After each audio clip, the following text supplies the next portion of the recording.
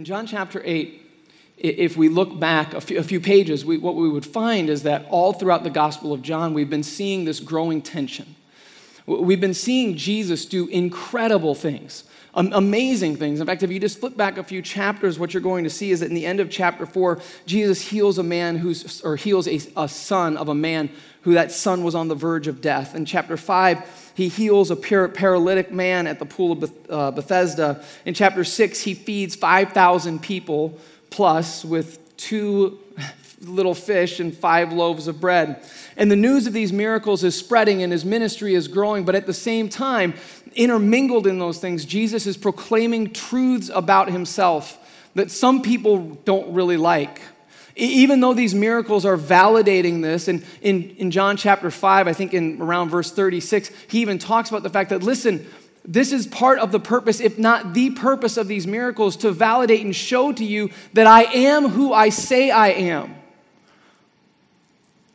But this group of religious leaders that we have gotten to know, named the Pharisees, do not like what Jesus is saying. And even though they can see the miracles, even though they can see what's going on, they can't stand him because he's saying things that are challenging their status quo.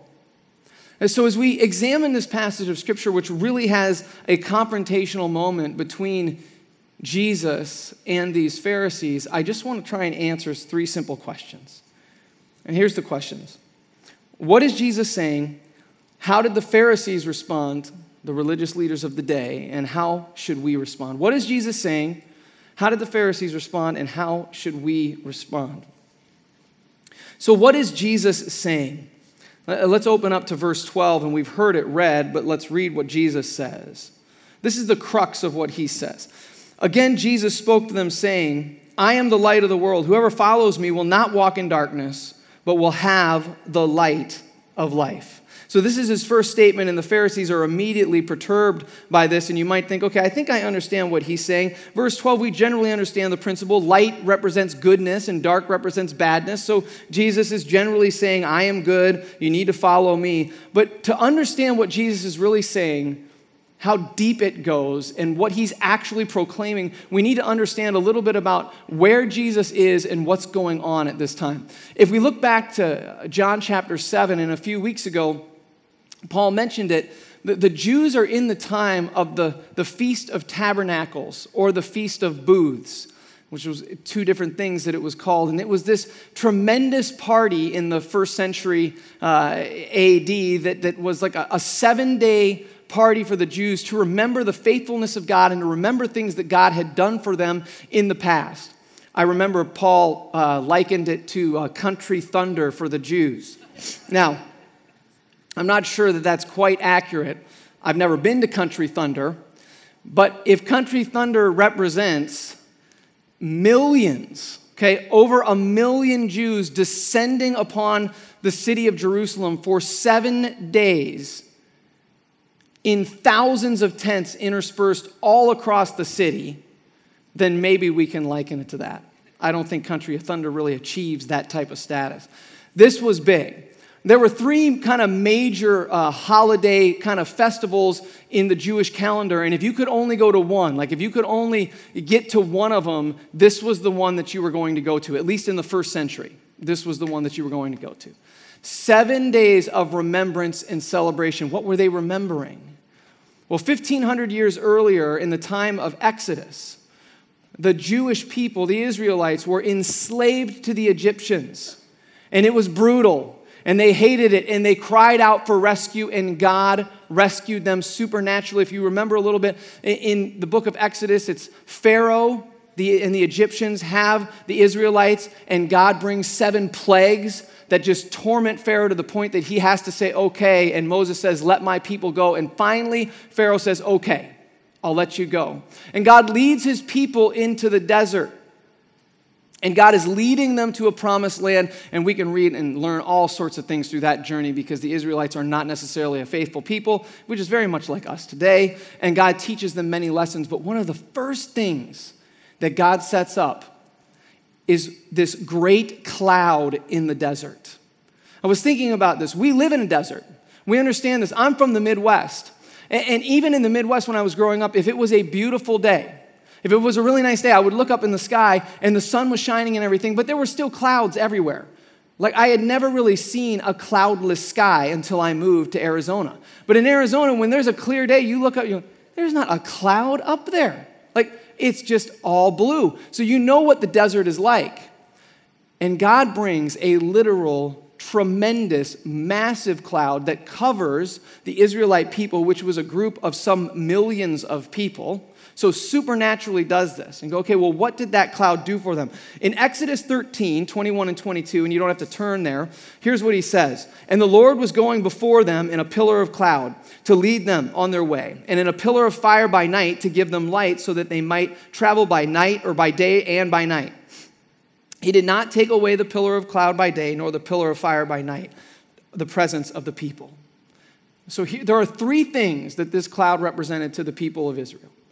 It represented God's presence because they could see that he was there, and there's even passages where it alludes to him kind of speaking from the cloud. It wasn't like they had an ongoing conversation or anything like that, but it clearly represented God's presence. The second thing that it represented was God's protection. There was sweltering heat in the desert. And it says that he moved that cloud over them so that they could be shaded and have protection and peace from the environment. And then he would guide them with the cloud. It was their guide to where they would go. When the cloud moved, guess what they did? They moved because they didn't want to get scorched in the sun. So they followed that cloud and God guided them. And at night, just imagine this. It's one thing to have a cloud that kind of moves around in the sky and you go, that's kind of odd. And in the desert, we have this incredible cloud. But at night, the thing lit on fire and shone a bright enough light to give them light and to take them where God wanted them to go. It's a miraculous and incredible thing to think about. So this festival, the Feast of Tabernacles, was a celebration and a remembrance of what God had done. And one of the coolest parts of this festival was that each afternoon, they would light up these incredible 75-foot tall, all gold lamps that burnt oil. I think there were 4 of them, and they would light these lamps, and they would burn all night. And it was said that the glow from these lamps was so bright and so crazy that it shed light into every corner or every every courtyard of Jerusalem.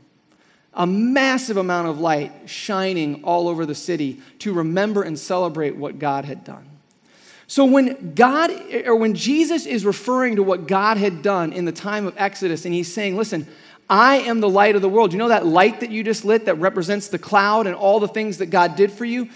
Everyone there knew. Jesus is not saying, hey, I'm a good guy. You should follow my principles. Jesus is saying, I am the light of the world. Follow me and you will not walk in darkness. He's saying, I am God's presence. I am God's protection. I am the guide for you to follow and for all of the world. It's the closest thing that he could say to essentially saying, I am God, without actually saying those very words. So we see what Jesus is saying. Now, how do the Pharisees respond? The second question. How do the Pharisees respond? In a word, poorly. Now, it's a little bit understandable, but the reality is you have to take this in context. We can't just drop into John chapter 8 and act like this is the first conversation they've had or that Jesus has done nothing. They've seen the miracles. They've known that John the Baptist came ahead of him and said, he's coming. The Messiah is coming. Jesus, the Christ, is coming. There's a grave irony in this with the Pharisees. The grave irony is this, that because of their thoughts and their beliefs and their kind of added rules about God and their opinions and all the things that they added to the law, thinking that they were pleasing to God, because of all those things, the actual Messiah that they were waiting for is standing right in front of them and they can't see him. They don't see him. So even though he is offering salvation, he's offering this wonderful thing, the Pharisees are more into their rules than they are reality. They would rather judge the piety of Christ by the things that they call good rather than seeing the person of Christ. The reality of Christ is standing right before them and they can't see him. And we see this in in basically verses 13 through 27, which is not necessarily the point that I want to drive. So we're going to try and move quickly through this section. But I want you to see that the Pharisees question and challenge Jesus in two ways. They question the validity of his testimony, and they question the validity of his character. So we're just going to see quickly, well, as quickly as I can. This is where I get bogged down. As quickly as we can, what he's actually being challenged by. So, Jesus says, I'm the light of the world. He makes this incredible claim, and the first thing the Pharisees say is, you are bearing witness about yourself. Your testimony is not true. They essentially say, we're not even going to evaluate whether or not that statement is true. We want off on a technicality.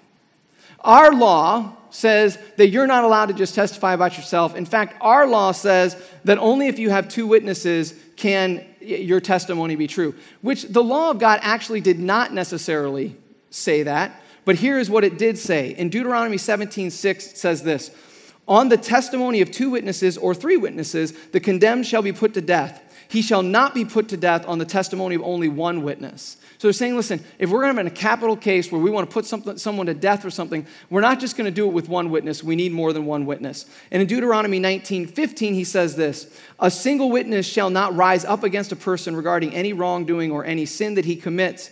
On the testimony of two or three, the witness or the matter shall be confirmed. What they're saying is that when someone brings an accusation against someone, we're not just going to go, one person can do it. We need two witnesses at least. Now, the reality here is that the Jews are actually the ones accusing. They're the ones who would kind of need the two witnesses to say that what he's saying is not true. But even so, and the reality is they're talking about capital cases and legal cases. They're talking about like, okay, what do we do in these situations of crimes where we need to give punishment? That's not the context here. But the Jews, one of the rules that they had added was they so loosely interpreted this and took it to the greatest extent that they could that essentially they were saying, we're not going to believe anything that anyone says unless we have at least two witnesses or three witnesses. So essentially what they're saying is, listen, we don't believe you because you didn't do it our way. So Jesus comes back and in 14 he says, even if I do bear witness about myself, my testimony is true. For I know where I came from and where I'm going, but you do not know where I come from or where I'm going.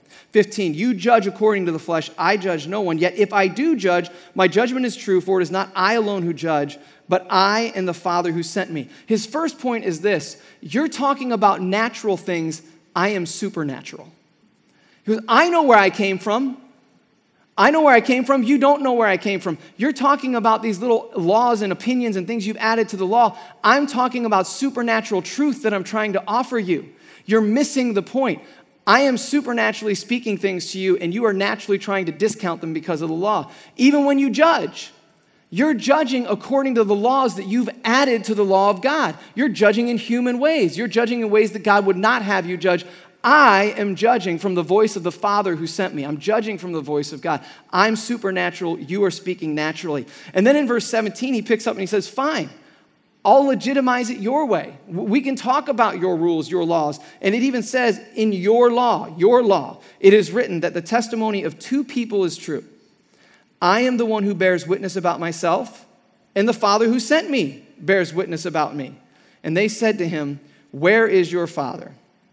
Jesus answered, you neither know me nor my Father. If you knew me, you would know my Father also.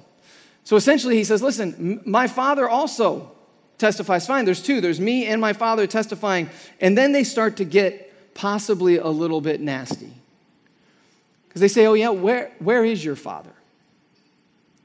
And there's an allusion here that probably speaks to the fact that they're questioning the validity of Jesus' birth because his mother Mary was pregnant outside of marriage. So who are you talking about?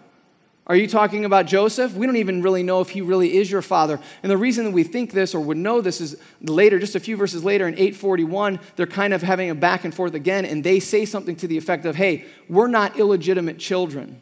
We know our standing, because they prided themselves in that. And so Jesus is saying, listen, by your rules or not by your rules, you're trying to avoid judging whether or not my statements are true on technicalities. You can't get around truth. And so essentially the Pharisees are questioning the validity of his testimony. The second thing that they do is they question the validity of his character. They question the validity of his character, which kind of runs even a little bit deeper. As we kind of transition to that section, I don't want you to miss something here in verse 20. So they got a little bit aggressive with the "where is your father" remark, and he says, "You don't know me or my father. If you did, you would know my father also." And then verse 20 says this, "These words he spoke in the treasury as he taught in the temple, but no one arrested him because his hour had not yet come." Like, that's not just a transitional phrase. That's one of the many, I call them like the mini miracles of Jesus, the understated miracles of Jesus. We know that since chapter 5, they've been seeking to kill and arrest Jesus. They've sent officers out. They've wanted to arrest him. They want to entrap him. They want to kill him. And yet in this moment where they've got to be hot, this is our festival, this is the Feast of the Tabernacles. He's in there saying these things. We've got to get rid of him. And it says just randomly, yeah, but they didn't. No one arrested him because his hour had not yet come. So Jesus carries on in verse 21 as the Pharisees begin to question the validity of his character. So he came at them again and he said, "I'm going away, and you will seek me and you will die in your sin. Where I'm going, you cannot come." And so the Jews answered, "Will he kill himself since he says, 'Where I am going, you cannot come'?" And okay, how does the question, "Will he kill himself," get at his character? Well, there's some sneaky subtext in this question. It was a common held belief by the Pharisees, in fact, one that they promoted, that if you were to kill yourself, not only did you go to hell, but you went to some of the deepest parts of hell, in their opinion. So essentially what he's saying is that they're accusing Jesus of possibly the plot of killing himself, a sin that they felt like was worthy of going to the deepest parts of hell, but they were also kind of reasoning in another way that was kind of inappropriate or kind of like definitely attack on his character. He's saying he just said that he's going to go somewhere that we can't come. They rightly understood that he was talking about death. And they go, well, if he's saying he's going to go somewhere that we can't come, we already know we're going to heaven. We already know that we're going to heaven because we've obeyed all these rules. So what he must be saying is that he's going to the other place. Maybe he's going to kill himself. Maybe that's the kind of guy that Jesus is.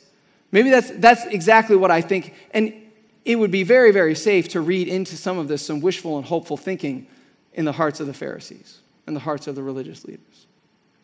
As he carries on in verse 23, he said to them, "You are from below and I am from above." You see, he answers it. He goes, no, it's the other way around. It's the other way around, my friends. You're from below, I am from above. And he said to them, and then he said, "I told you," in verse 24, "that you would die in your sins. For unless you believe that I am he, you will die in your sins." Even at this point, Jesus is still saying in the NIV, it really makes more of a turn of phrase of it. Like, listen, if you don't believe that I am who I'm saying that I am, you will die in your sins.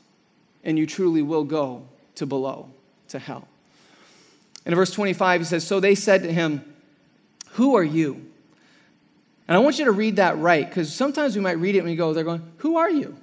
Just tell us who you are." At this point in the conversation, that is not what they're saying. They're saying, "Who are you? You're a nobody from nowhere. We don't have to listen to you. We have the answers. We know what we're supposed to be doing." So the questioning of his character is they suspect that he would be one that would kill himself and go to hell by their opinion. They don't even want to, it's their final discredit to him. Who even are you? And Jesus, maintaining a fairly calm manner, says, "Just what I have been telling you from the beginning." Then he says this, which if I was a Pharisee, I'd be a little bit scared. "I have much to say about you and much to judge, but he who sent me is true, and I declare to the world what I have heard from him." What do you think he had to say about them? What do you think the judgment was? I think they're very fortunate that he decided that it was not his time to launch into those things. But he wanted to keep the main thing the main thing. I am the light of the world. Respond to this. And so we see in these verses how the Pharisees respond, and then we want to answer this last question. So if that's how the Pharisees responded, how should we respond? How should we respond? And just like there were kind of two ways or two things that the Pharisees did to try and discredit Jesus, I just want to bring up two ways that we should respond. Obviously, we need to respond much differently than the Pharisees. But the first thing that I want you to do in your order to respond is to recognize, as bad as these Pharisees sound, that we in our heart oftentimes are very much like the Pharisees. The first response is to recognize the trap that the Pharisees fell into that we can do on a daily basis. And it might consume months and years of our life, this kind of trap. We are not above this. The default mode of every heart is drawn to the way of the Pharisee. I had a friend who used to say it this way: there's a little Pharisee in all of us. And when he used to say that, I used to imagine like a little guy preaching and pointing his finger at people and realizing, yeah, sometimes that's me. Sometimes that's me. Culture is very powerful. So if we use a working definition of culture that is something like this, it could be described as integrated patterns of knowledge, beliefs, and behaviors that create a way of life. So culture is the knowledge, beliefs, and patterns of behavior that create our way of life, the things that contribute to the way a group of people does life. Within that culture, whether you want to call it America or globally the world, we have this culture, but within it, there are subcultures everywhere. And all a subculture means is a cultural group within a larger culture, often having beliefs or interests at variance with those of the larger culture. You can totally see how the Pharisees are this subculture within their culture. We're the ones who are right about everything. We're the ones whose opinions and beliefs matter more than other people. You look at the irony we talked about. They care so much about their opinions that when the Messiah that they were waiting for is standing right in front of them, they can't see him. They were carried away by their extra beliefs and their extra opinions. Now, luckily for us, this does not ever happen to us. Yeah, one of you got that? We don't get carried away with our opinions and then speak poorly about those who don't hold the same opinions that we don't do that. That's why we live in a cancel culture. If you don't agree with me about X, Y, or Z, canceled. And listen, I'm not saying that there aren't grave evils in this world to be avoided. There absolutely are. I'm not saying there aren't influences that you as a wise person would go, I'm certainly not going to listen to those things. But the reason that we do that is because we have arrogantly assumed that we're right about things that God's not calling us to try and be right about. And before you start thinking, oh yeah, that's the problem over there, because we immediately start thinking about politics. But before you think this, just understand this. There are Pharisees, there are right-wing Pharisees, and there are left-wing Pharisees, and everything in between. You can have a special interest group about anything and then proceed to judge the people that are in the different special interest group than you are. These subcultures are powerful. Seth Trout over at Gateway, I think, preached this passage last week, and he made some great observations on the power of subculture and what it does to us. But these Pharisees are in this subculture, and these are things that we do. And we will be carried away. We will be carried away from the singular focus, the singular culture of Jesus himself. We should say, I want to be able to say that my culture is Jesus and him alone. Think about that. My culture, my integrated patterns of knowledge, my beliefs, my behaviors that create a way of life is Jesus. Jesus is the light of the world. He is my guide, my path, my protection. He wants to be my culture. See, I am not ultimately of anything except Jesus. That is my desire. I am not of the Republicans. I am not of the Democrats. I am not of women's rights. I am not of gun laws or guns rights. I am not of black or white or Hispanic or any other race or creed. I am of Jesus. we do not live in a world where that is preached to us. We live in a world that wants to draw us into something else, saying, no, this is what's going to compete for the honor and the allegiance that you're supposed to give to Christ. And it's so subversive. It happens so quietly. We don't even notice it until all of a sudden we find ourselves in a very opinionated or heated exchange with someone, and we think that God is on our side. And if God is gracious to us, He might give us a moment to rise above the situation and realize that He is not in that at all. Now, don't misunderstand me. The very reason that we press into things like racial reconciliation is not because we want anyone to or are seeking to find any identity in race. It's because in finding our identity in Christ, in having Jesus be our culture, our hearts are broken by the things that break His heart. And we can't take it. We can't stand by. We can't sit by and say that injustice or that thing is fine. It's the same reason that I would stand in opposition to abortion. It's the same reason I would stand in opposition to human trafficking. It's the same reason I would stand in opposition to the redefinition of sexuality and gender that opposes God's design. It's the same reason that when I get a call yesterday morning, I go and I weep with Faith and Brittany. Because a few chapters later, we see one of the shortest verses in the Bible that is so profound. And in John 11:35, it says that Jesus wept. Why did He weep? Because His friend Lazarus had died. And people were mourning. And to have Jesus as my culture means that I weep with those who weep. I think about this because Jesus knew that He was going to raise Lazarus from the dead. And I think to myself, man, I'd probably have some sort of wry smile if I knew that. But Jesus' empathy is so strong that He's caught up in the moment and His love for people. That's why we press into things, because He is our culture. I want to be of Christ, and I want to be of Christ more than anything else. So I encourage you, I implore you, examine yourselves. See if there's any way of the Pharisee in you. What are the subcultures that I am fighting for, only to have Jesus confront me and say, that's not being of me.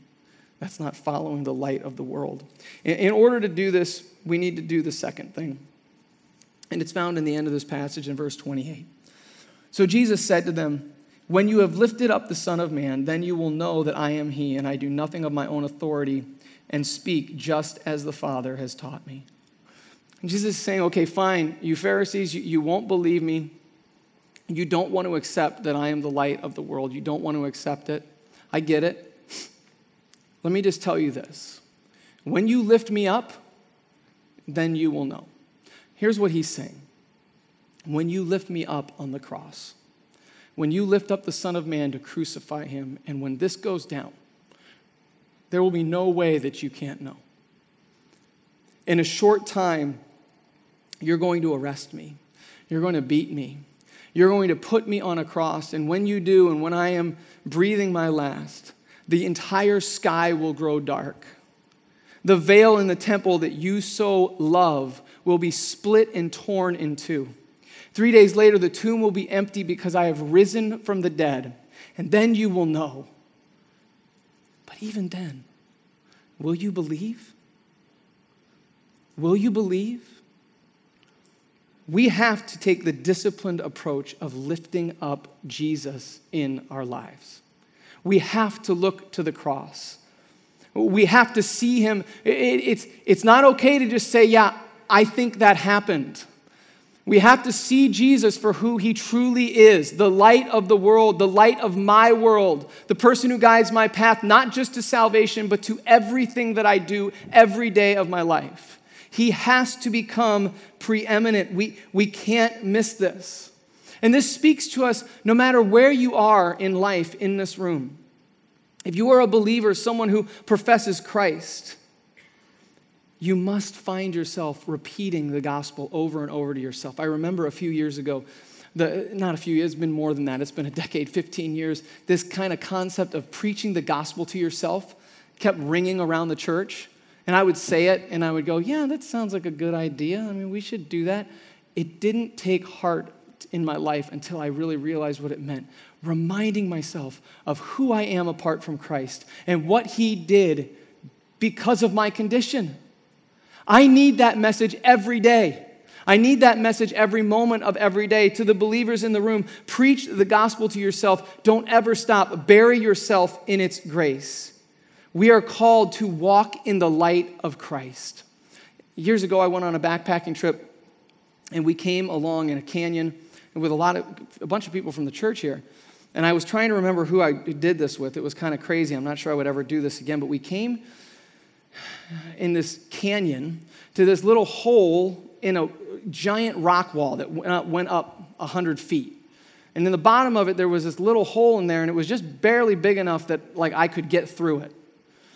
And I think, if I remember right, Jed Mon was with us, and Aaron Cass, I think, was with us.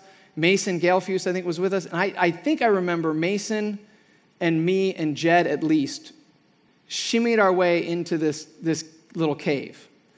And what we found when we got in there was these paths that just kept going deeper and deeper and deeper and deeper, like an abandoned mine. That must have been something like what it was. And all of a sudden, I felt like I was in the Goonies, right? And we're going deeper and deeper and deeper into this cave, and I'm thinking to myself, this isn't very smart, but this is fun, it's adventure. And I'm thinking, if my wife gets the message, yeah, he died when a cave collapsed, and he's in there somewhere, she's not going to be real happy with me. But my spirit of adventure was too strong. We kept going and going and going and going. Multiple times, 3 pathways in front of us, and we choose this one, and we choose that one, and we've got flashlights. And I remember the moment where we were getting far enough away from the opening that it disappeared, where we made a turn, and all of a sudden, it wasn't there anymore. And we had made enough turns where I think we kept looking at each other, and I kept saying, do you remember where we went? Oh, yeah, we're good. It's like, we're going to get to this place, and we're going to be okay.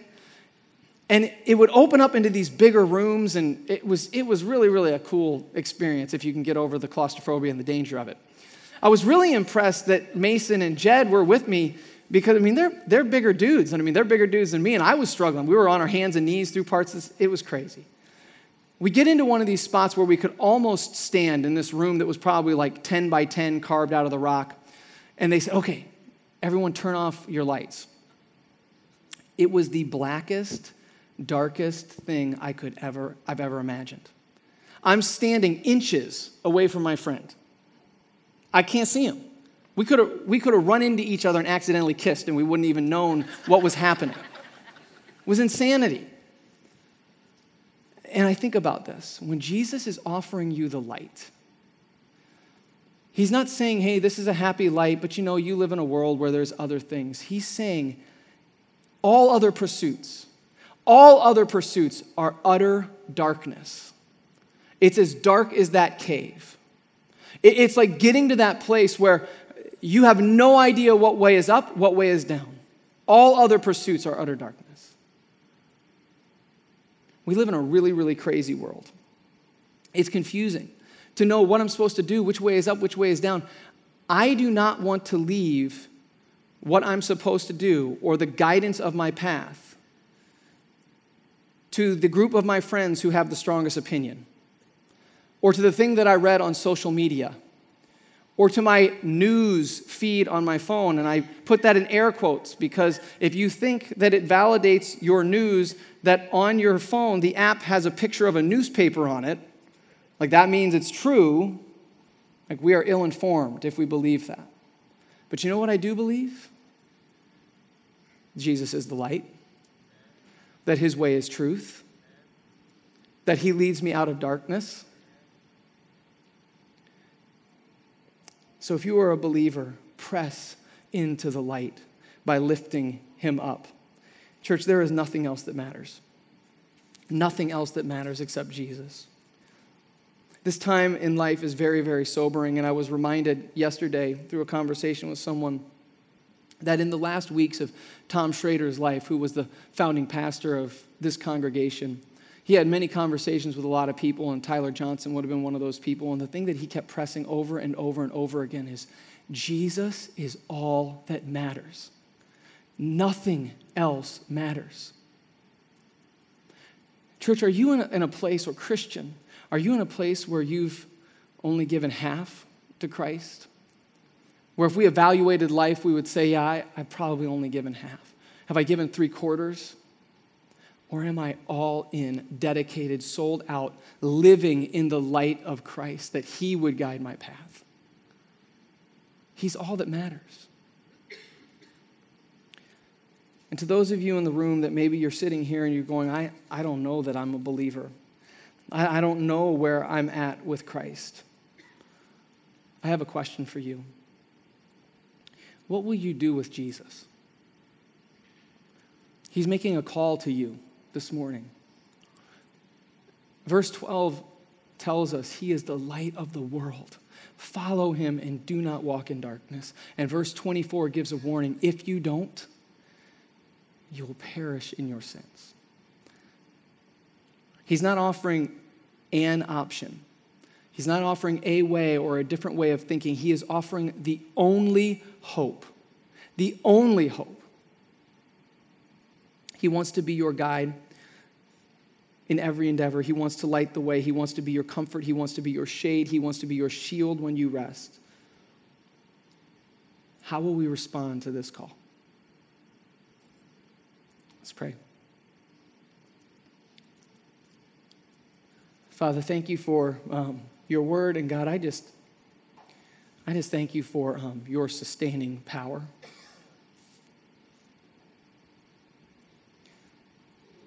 God, I thank you that you are so kind to us. God, that when our little pharisaical hearts run after things that aren't you and we convince ourselves that they are you, when our judgment runs deep, when our opinions are too strong, God, you still graciously and kindly call us back to yourself. God, I pray for us. God, don't allow us to be stuck like the Pharisees. Stuck thinking that what I think matters or competes with what Jesus says. God, it doesn't matter. Only you matter. All definition of good flows from you. All definition of right flows from you. I can't place those things on you. So God, where there is sin, I pray that you confront it. Where there is half-hearted commitment to you, God, I pray that you convict and you bring people into full and outright communion with you that would affect their life and everything that they do. God, I think of Jesse. And God, one of the things that could be said of him is, God, you couldn't get into a conversation with him without him talking about Jesus. God, would that be us? Maybe not as long of conversations, God. But God, would that be us? God, glorify yourself in us and in this moment. Pray this in your name.